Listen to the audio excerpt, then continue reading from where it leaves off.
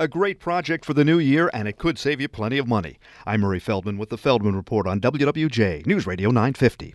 Take out your credit card statement and look it over carefully. How many subscriptions are you paying for? New figures find nearly 4 out of 10 consumers who have done this realize they're paying for subscriptions they no longer use. A third of consumers are paying up to $200 a month on small subscriptions that certainly add up, that they don't want anymore or don't care about or even don't realize they have.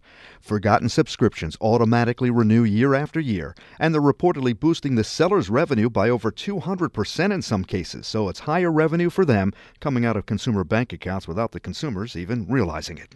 Communication is now considered one of the top soft skills to have in the business world, but a new Harris poll found 7 out of 10 managers say they're uncomfortable communicating with their workers. Many fear they could hurt an employee's feelings. Over a third are afraid of an adverse reaction. With the Feldman Report, I'm Murray Feldman, WWJ News Radio 950.